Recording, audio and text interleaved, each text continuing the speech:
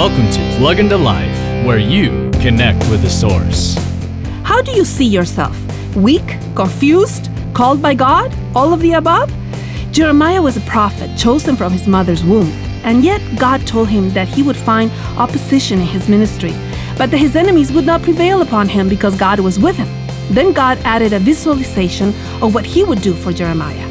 I have made you this day a fortified city and an iron pillar and bronze walls. Jeremiah 1:18.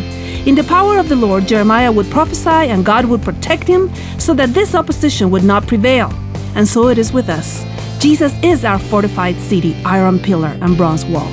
Don't be afraid. Woo-hoo! For more insights and resources, plug into Jesus101.tv. That's Jesus101.tv.